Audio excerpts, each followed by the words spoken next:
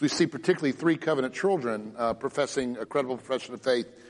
I'm just reminded, even as I was interacting with those 3, particularly the 3 children that are coming this afternoon, just how exciting it was to see God working in their lives. And particularly, I was encouraged to see that they had really had opportunity to wrestle with their faith. Each 3 of these men, young men, as I met with them over at my house earlier this week, that we articulated their journey, remembering a time when I'd met with them in their bedrooms a couple of years ago, and just seeing the way which they had grappled with their faith. And I remember encouraging them, thinking about what lies ahead of them, what lies ahead of us, to continue that pursuit of understanding the faith, all the more so in light of what awaits us. And that brings me to this passage today especially, for I come to this passage and I find myself deeply sympathetic to Paul. Throughout, I'm beginning to understand Paul's concern in this epistle. As I've been going deeper and deeper into this epistle every week, I begin to understand he is deeply worried. And I find myself resonating with this worry, with this anxiety for the church. In his day, of course, the church of Ephesus. In my day, the church, the American church, if you will, the church of New Haven. This church. Particularly, I'm hearing him speak on themes that I find resonating within myself that we need to be talking about as well. What am I talking about here? Well, Paul, you see, is concerned for this flagship church plant in Ephesus and what is happening in their lives, particularly how there is a kind of subjectivization going on in their experience or in their understanding of Christian faith. We find that over and over again because over and over again we hear him relating to these people who are more and more trusting their emotions and trusting their experiences, and that has opened up a vacuum. And for whatever context there was there, pluralism and various other things that were going on, there's been this opening for false teachers to come in and for there to be these, quote, silly myths and speculations that are now beginning to govern people's lives. He is over and over and over again. It's interesting to see that what we see today in our passage is returning to the theme that began this book or this epistle. Over and over and over again, stressing that people need to go back and study. That's one way to say it. That these times, these last days, are days wherein we need to study. Why? Because there is a great need for there to be great conviction in opposition to what will be great persecution. And I see that coming to us, and particularly to our children, and particularly to our grandchildren. You see, in our day, we live in this post-Enlightenment kind of context where there was a great turn in pre-Enlightenment and post-Enlightenment towards subjectivism, coupled with what we call the Cartesian revolution, where philosophically there was this great turn towards knowledge and how we know things, which starts with knowing ourselves. This, quote, Cartesian revolution opened up the Pandora's box for an incredible impulse of subjectivism, that is, trusting in my own self, my experiences, my emotions, my own subjectivity, if you will. And of course, that also is coupled with a philosophical movement that lost confidence in a source of facts called revelation. Increasingly through empiricism and through other various rationalistic sciences, we began to distrust any kind of knowledge that could not be empirically verified. Today we call that often the scientific method. You see, with this post-Enlightenment rise of secularism, there was also a post-Enlightenment rise of the academy. A guy named Bruce Kuklick wrote this book, The Rise of Philosophy, and in it he just has a chapter called The Professionalization of Theology. That has a movement that he describes in American history wherein the church was displaced with the academy for being the guardian of theology. And what that did was it removed the congregation from that very precious stewardship. The congregation got displaced by the scholar expert. And therefore there was another acid, there was another culprit, from individualism to subjectivism to this Cartesian revolution, and then the professionalization of theology, where now church people don't feel that they have a responsibility to do it and to hold their teachers accountable for how they do it. And then you layer on top of that populism, what Nathan Hatch has described, democratization of American Christianity, and we see over and over now that truth becomes that which is popular, where we discern truth by people's feet. We discern truth by where it is popular to hear it. And then, of course, the rise of scientism, where facts are reduced to, again, empirically verified knowledge. Now, that's a mouthful. But what I'm telling you is, if you were to go back to the first century of Paul, while there were different factors, we see the same thing happening in Ephesus. Then it was a kind of Jewish-inspired or coupled with Gnosticism. And I'm not going to bore you with what all that means. There was this incredible rise of pluralism as there was a kind of globalization, ironically, taking place in the era of Paul, where these great centers or cities had become a pluralistic context where people were being engaged with many religions and many faiths. And of course, there was an orthodoxy of sorts, the orthodoxy of Rome. And in this context, we find that Paul is worried. He is concerned for this church. That is to say, that they would be able to endure that generation, because the church, particularly in Ephesus that he's concerned about, had grown lazy, if you will, or unaware in a way that they didn't see how important it would be. So what do we have here in this passage? As a result, we see how it is that Paul again says, and repeats what he said in the first chapter, and the familiar concern that we hear today as much as we hear in Paul's day. He is concerned for irreverent and silly myths that are beginning to inform and rule and govern people's lives in Ephesus. Prophetically expected by Paul in the last days, he reminds them in 2 Timothy 4:3, for the time is coming when people will not endure sound teaching, but rather, desiring to have their ears tickled, they will accumulate for themselves teachers who suit their own passions. Notice carefully the words, passions, not convictions. Notice ear tickling, that is, that which gives me a positive emotion or an experience, not that which is rooted and grounded in truth. And he calls this kind of teaching, which is very, very, you could just rip this phrase right out and say, American religion in 2018. And he's concerned.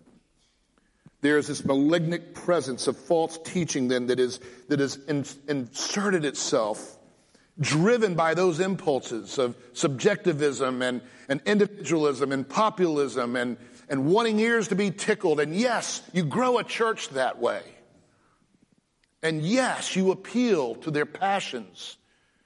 You carefully choreograph a service in order to make the passions come alive. You will grow a church that way. It's just amazing to me how things don't change. We think we're so unique. But this is what Paul is encountering. And so we have here this great command in this chapter and throughout Timothy. First of all, in chapter 1, he tells Timothy that he's to remain in Ephesus so that they may charge certain persons to teach who are teaching different doctrines. He's supposed to go and rebuke them, to call them out and say, that's not true.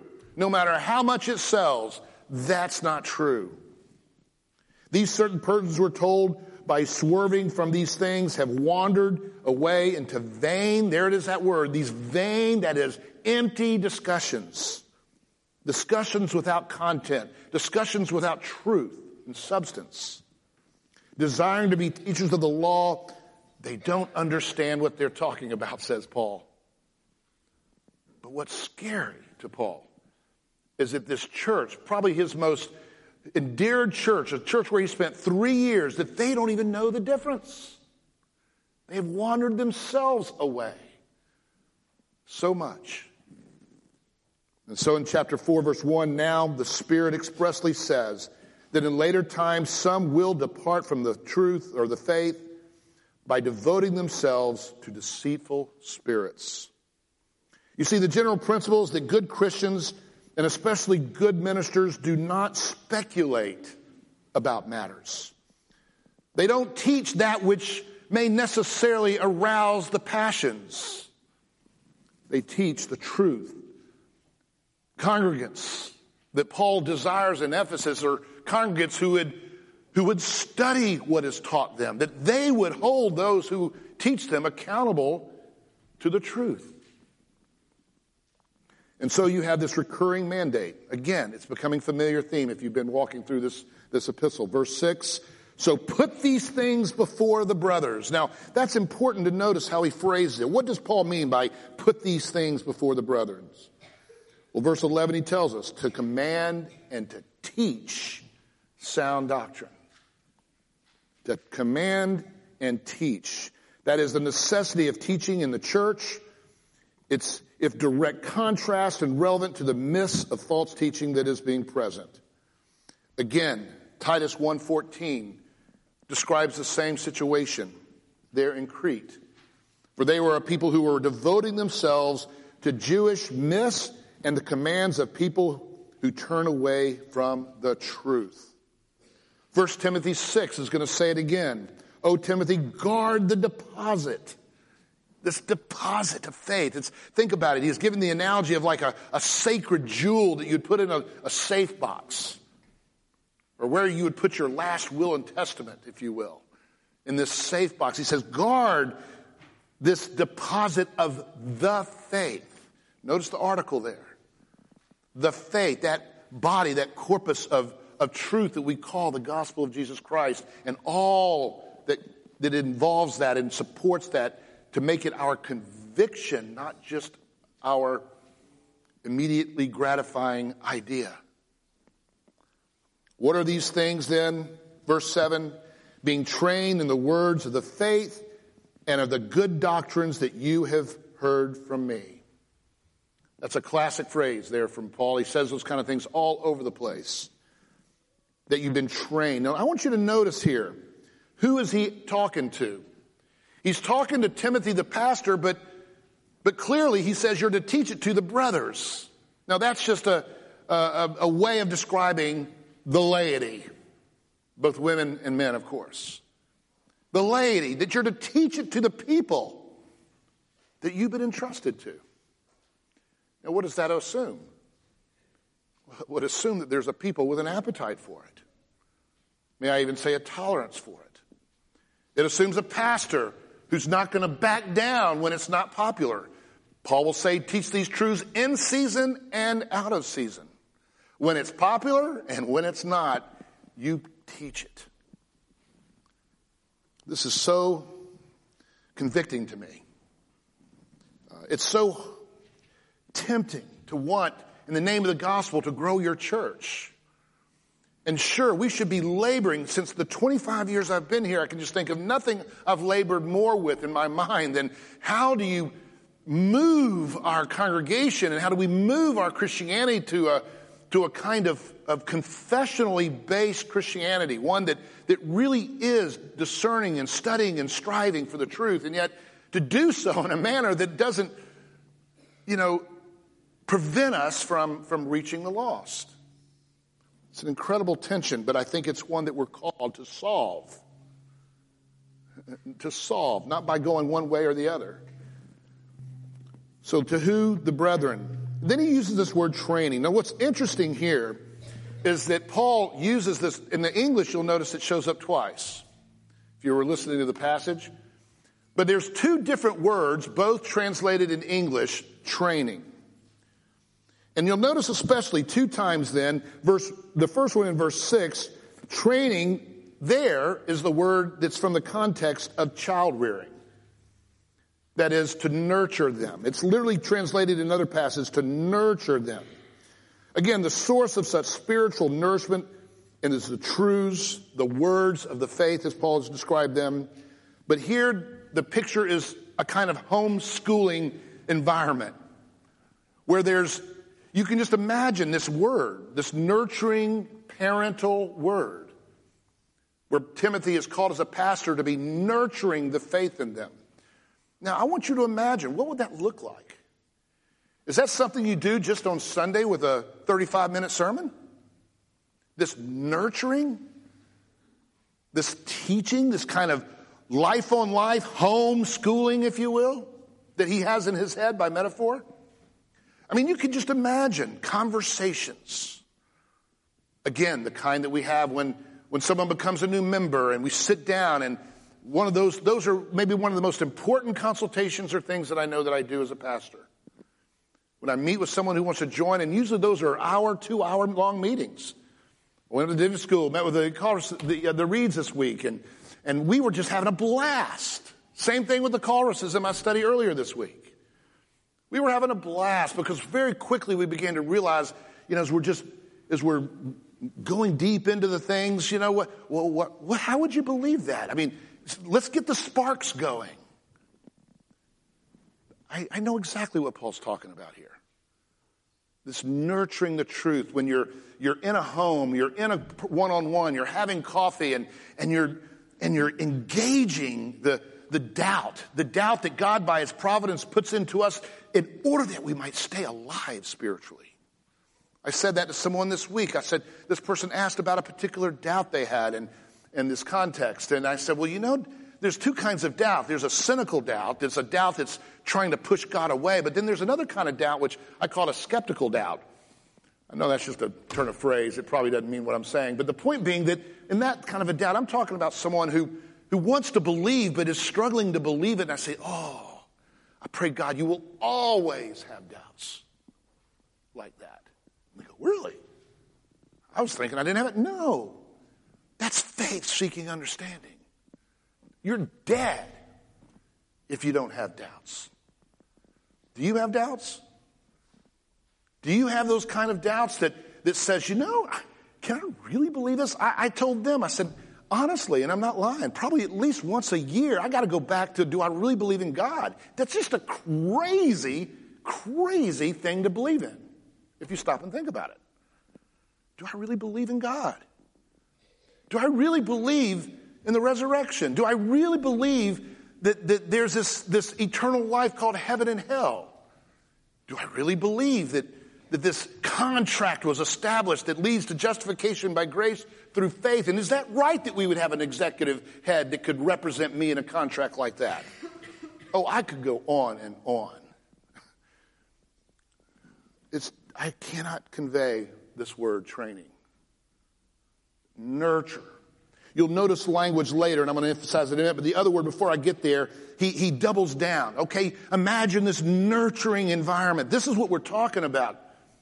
We're talking about a kind of teaching that gets down into the weeds of people's doubts and people's concerns, the way a mother or father gets into the weeds of their children and their questions and their doubts and the things which they're struggling with. But you, adult, are that child.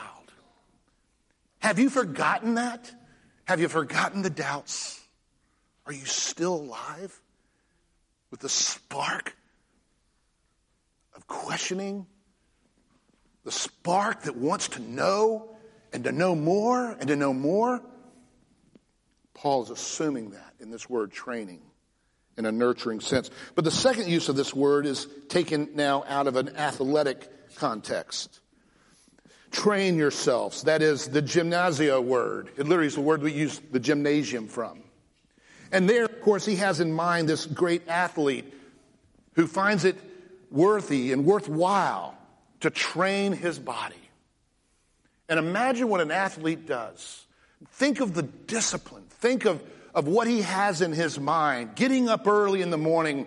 I don't know what kind of athlete he has in his mind, but getting up early before class. Some of you student athletes know what I'm talking about. Where you go and you work out before you go do your work. Then you come back and you train and you train and you train and you practice and you practice and you practice. Now what is Paul thinking of here? He's thinking of this amazing program. It's a time to study, is what Paul's saying. Notice the language that he uses. He gives three sort of adjectival or adverbial, actually, sort of descriptions of this training, the kind of training he's talking about. One is a word for persistence. He says, do not neglect the gift that you have. And he goes on to say, practice these things, immerse yourself in these things, and persist in these things. 3 times, the same thing. I don't know about you, but when I start preaching like that, there's something going on in my heart. And I just can't seem, some people say, well, you kind of start using a lot of words. And I said, I know, because I don't know how to communicate it enough. And so that's what Paul's doing here. I mean, one sentence there. Practice, immerse, persist. That's the kind of stuff I would hear from a coach. That's the kind of stuff I would hear from someone who really was going to push me to my limits in order to be trained. But here, Paul is talking about training in the doctrines of faith. He uses a second word that refers to just the labor or the laboriousness of it. For to this end, we toil and strive. I mean, I'm still in one passage with 6 verses here. All this language piling up. For this purpose, we toil and we strive. Of course, Acts 20:20, Paul says it this way, you know how I did not shrink from declaring to you anything that was profitable in teaching you in public and from house to house. There it is. It was done nurturingly, home to home, house to house, person to person, coffee break to coffee break. It was being done publicly, and it was a lot of work. For pastors, there are a couple of planners. I see a couple in here. Find me a passage in Scripture. Find me a place in Scripture where anything that we do according to our job description is described like this. Find me a passage in Scripture where one of the things we have today, and you as a congregation need to help us out a little bit, but what is the job description of a pastor, church planter? Well, the problem is no one wants to nail it down. Even in our tradition, we don't have it nailed down. And it leaves us open to the job description of every individual and what they have for you. It's a great crisis, believe me. It burns pastors out like that. Everybody has a job description for their pastor. But if I could find one, this would be at least the top 2. I don't know of anywhere in the Scripture where this kind of language is applied to what a pastor, church planter should be doing. I really don't. Of all the things we do, this is the kind of language, persevering language, laborious language. And then third, notice he gets towards the end of the chapter to self-examination again. Keep a close watch on yourself and on your teachings. And then he relates how important that is for the sake of those who will hear you teach and who will be under your teaching. Again, 2 times this week, I've talked to someone about the vital role of doubt. The vital role of that spark by God's providence. It could be a car wreck. It could be anything, but something sparks a doubt. And that is God saying, I want you to come alive in your understanding of me. I want you to grow more intimate in your understanding of me. There's something he's wanting you to study. It's interesting, and as we think about this passage that Paul has just given to us, to think about the contrast that Paul must have had in his mind. Because he is worried because Ephesus at this time, for all the factors known, have moved away from this kind of Christianity. Thus, the purpose of this letter, to move them back to it. And in his mind, I suspect he had these scenes, these yesteryear moments as we go back to the book of Acts. It's interesting how many times this passage shows up, like in chapter 1, verse 14. And all these with one accord were devoting, that word devoting. Now, what does it mean to be devoting yourself to something? I see people just grinding it out. I see people who are really putting their minds to it and asking questions, and off they go. They're devoting. It says, and all these with one accord were devoting themselves to prayer together with the women and the men, Mary of Jessus and all these people he talks about, and the brothers. So he goes through all the men and women that are doing this, devoting themselves to prayer and to the apostles' teaching. Acts chapter 2, and they devoted themselves to the apostles' teaching and the fellowship, to the breaking of bread and to prayers.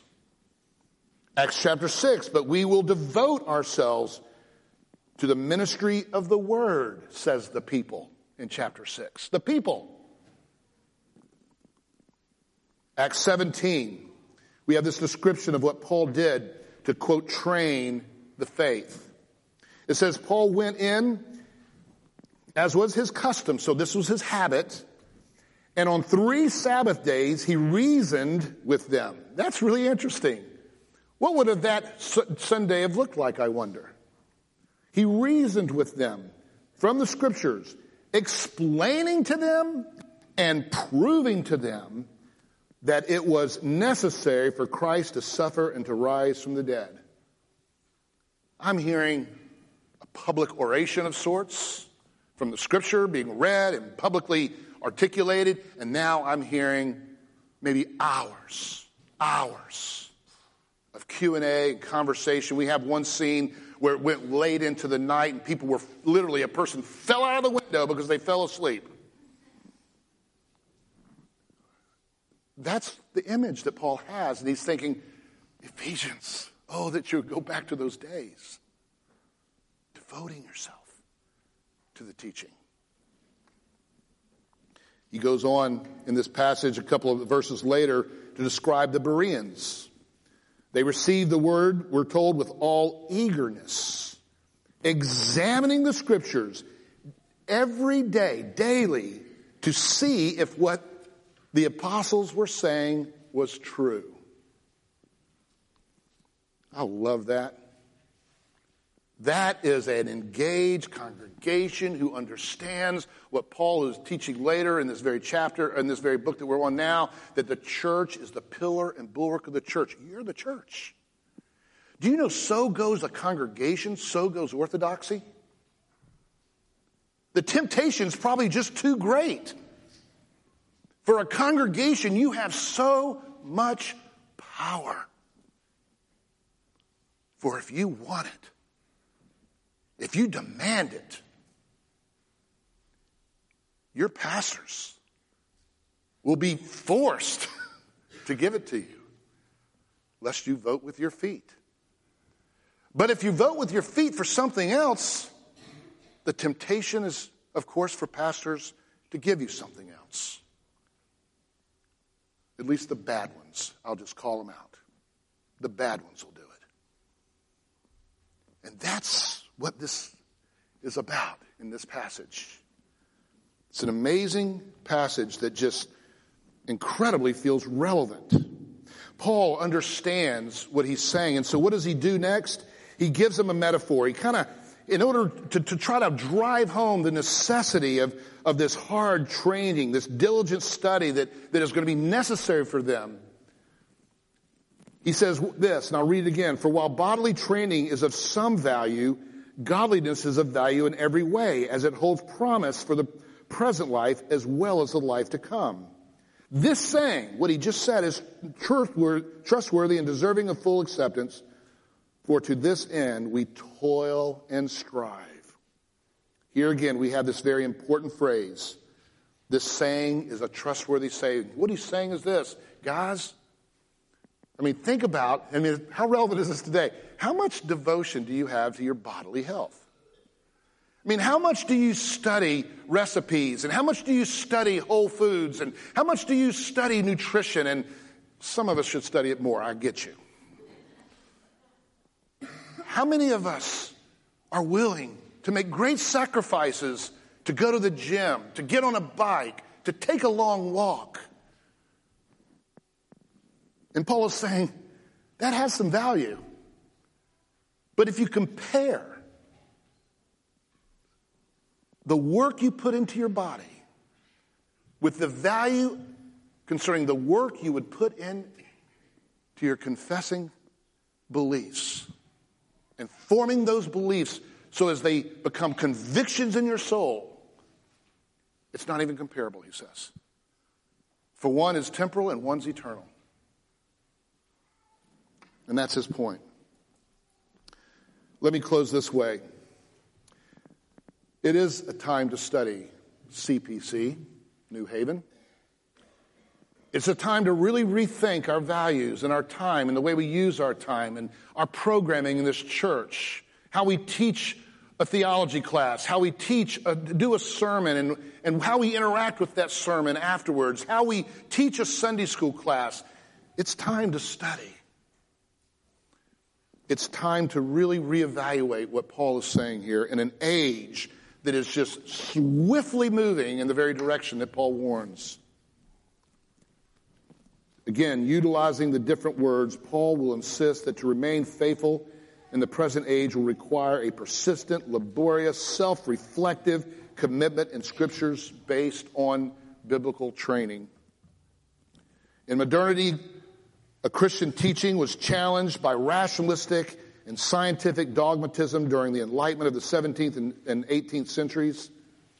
It was thought that a new era of unlimited human potential would be unleashed. Superstition then would become beaten down under the feet of reason. Reliances on one's own experience and conviction would drive out the barbarian tribes of religious and replace it with a secular university. Wars of religion, it was believed, would be disappearing in a world dominated by sensible agnosticism.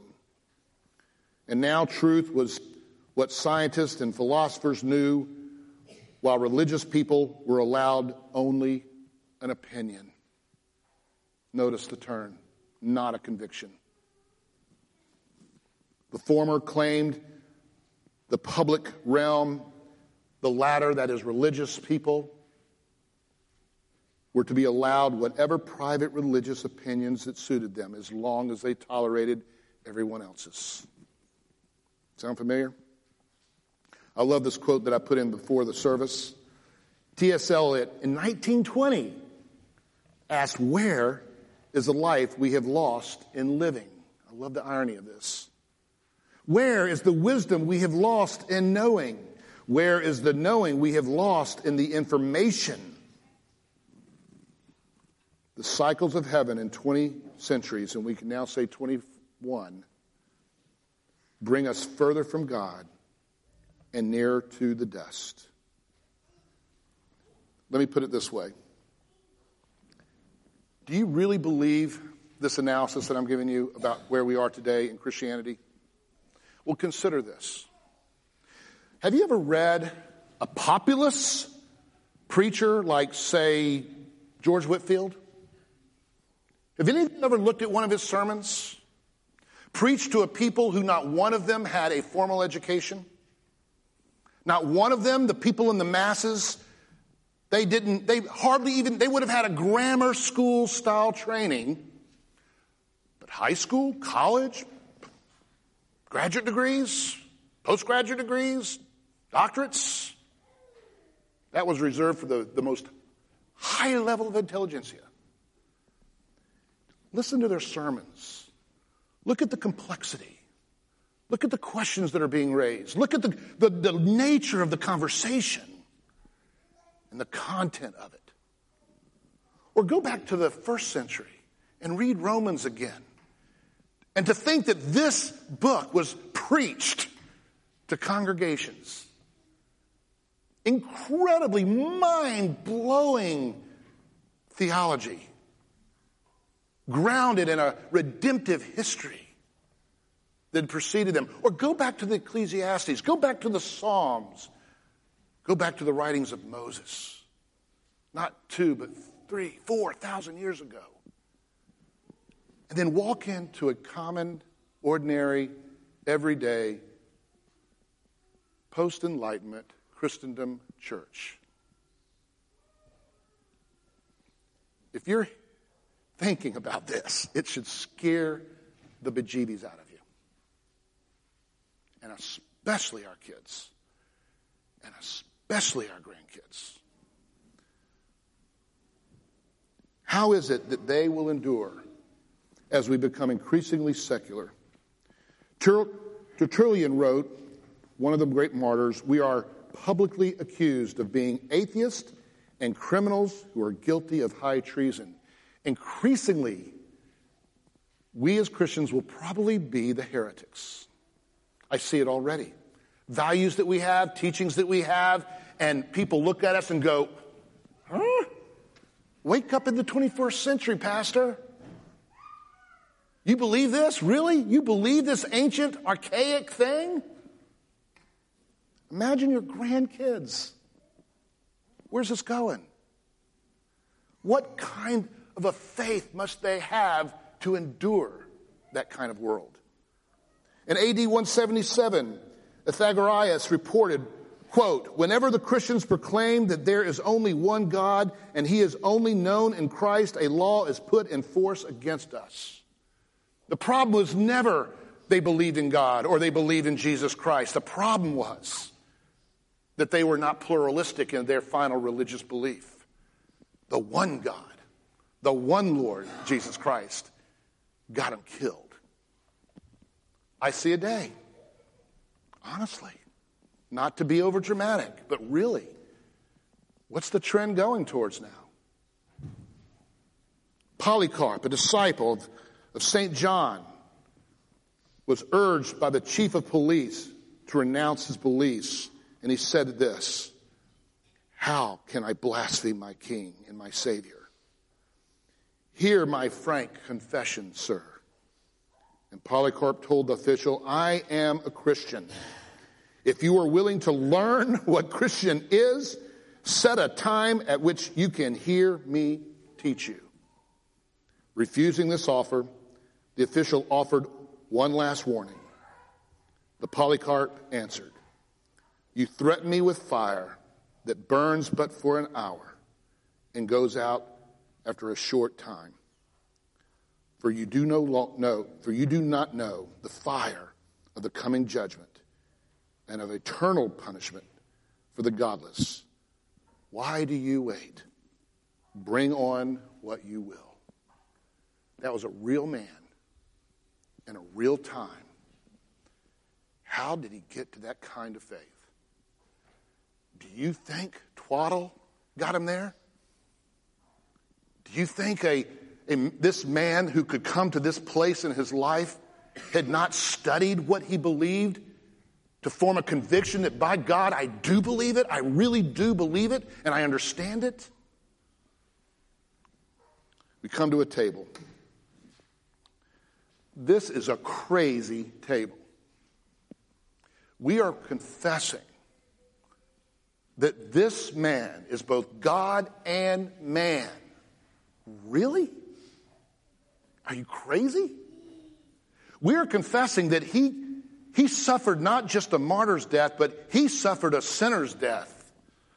That is a death that is eternal. That in his eternal nature as God, he could satisfy the eternal judgment of God. And what's even more preposterous about this table is that we believe that God is justified in sending you and me to everlasting hell. What do you know? What have you studied that would bring you to the conviction that that's true? This is the stuff that we need to talk about as people are coming to profess faith in Christ. This is the stuff that we need to keep thinking about. For I don't know about you, but if my perception of sin is still left in the embryonic first grade level that I sin when I want an iPad, somehow that's not going to match up when I believe that a God is justified to sending me hell because I wanted an iPad. Do you understand sin to where you could say with a heart of agreement, wow, I do that? Then yes, if God is God, and if I am this, I really would deserve everlasting hell. We're dealing with big stuff here. Parents, I exhort you. Take this stuff seriously as your children and in their movement towards a credible profession of faith. This isn't just a journey of a program. And all of us, please, God, pray for us and for the Church of Jesus Christ. For this truth, this table that I just went through, it's true. It's a fact. It's not just an opinion. And it's a fact for everyone. Praise be to God. Amen.